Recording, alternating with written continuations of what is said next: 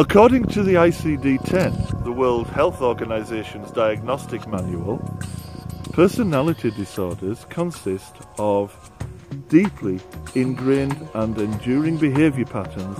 Such behaviour patterns tend to be stable, to encompass multiple domains of behaviours and psychological functioning.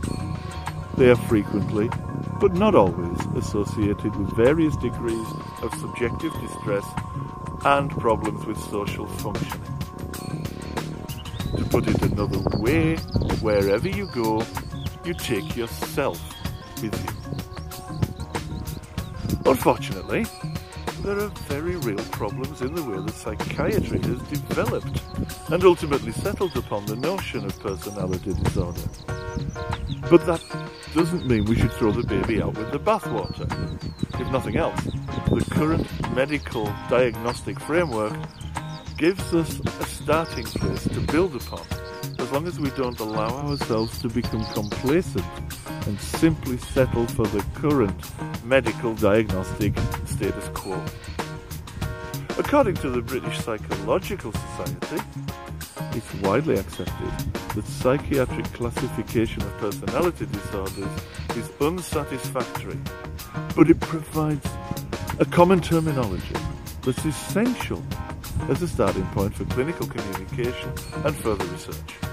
It's all part of a much longer timeline. Modern mental health services have inherited a legacy from the past, and the diagnoses we use are part of that legacy too.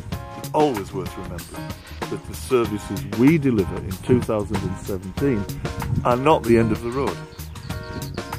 In fact, far from being particularly advanced in our culture and understanding, we're probably very primitive today compared to what will happen in the future. As I often say to my students, it's only 2017. Moral defective was a relatively common diagnosis in the early part of the 20th century. It tended to result in long-term or even lifelong incarceration in an asylum. Criteria for the diagnosis, moral defective, included childbirth out of wedlock, so unmarried mothers, petty crime, and homosexuality. Even back in Edwardian England, it was apparent that the diagnosis had little to do with actual disorder, and a great deal to do with social ideas about acceptability, deservingness, and expediency. In 2017, the diagnoses that make up personality disorders do depend upon ideas of acceptable behaviour and social value judgments, just as surely as their Edwardian predecessors. There are no blood tests for personality disorder. Neither are there any physical examinations.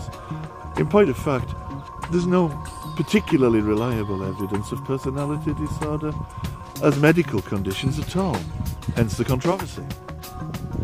What we have instead are judgments about behaviours. Some behaviours are thought to be normal and some abnormal. However, they remain no more than behaviours and coping strategies. Alongside these, we have judgments about all sorts of emotions that are normal, and the degree of emotional control that people are expected to exercise.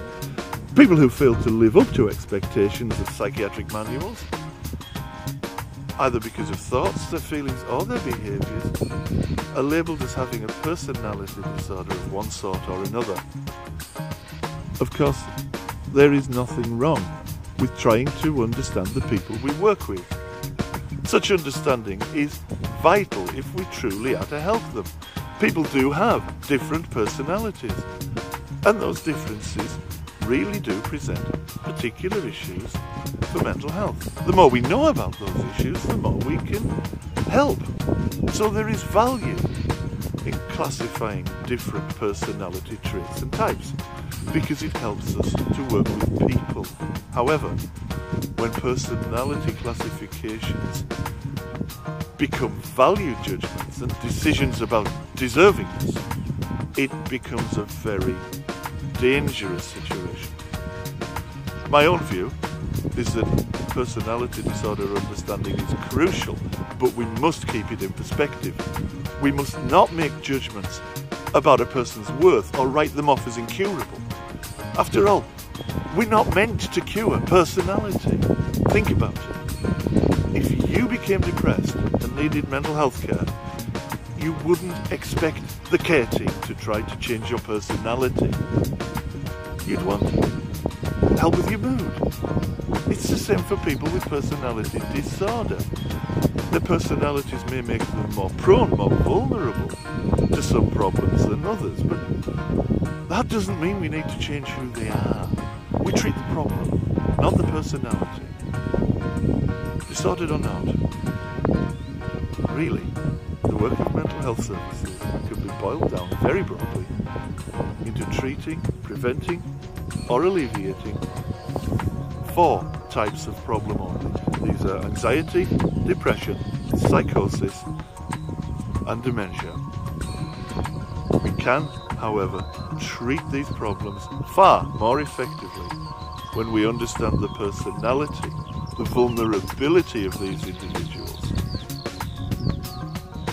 It's my earnest hope that the legacy we leave for future generations of mental health service providers will be focused upon understanding personality vulnerabilities without value judgments. I'm Stuart Sorensen. You can find me at www.mindthecaretraining.com. Thank you for watching.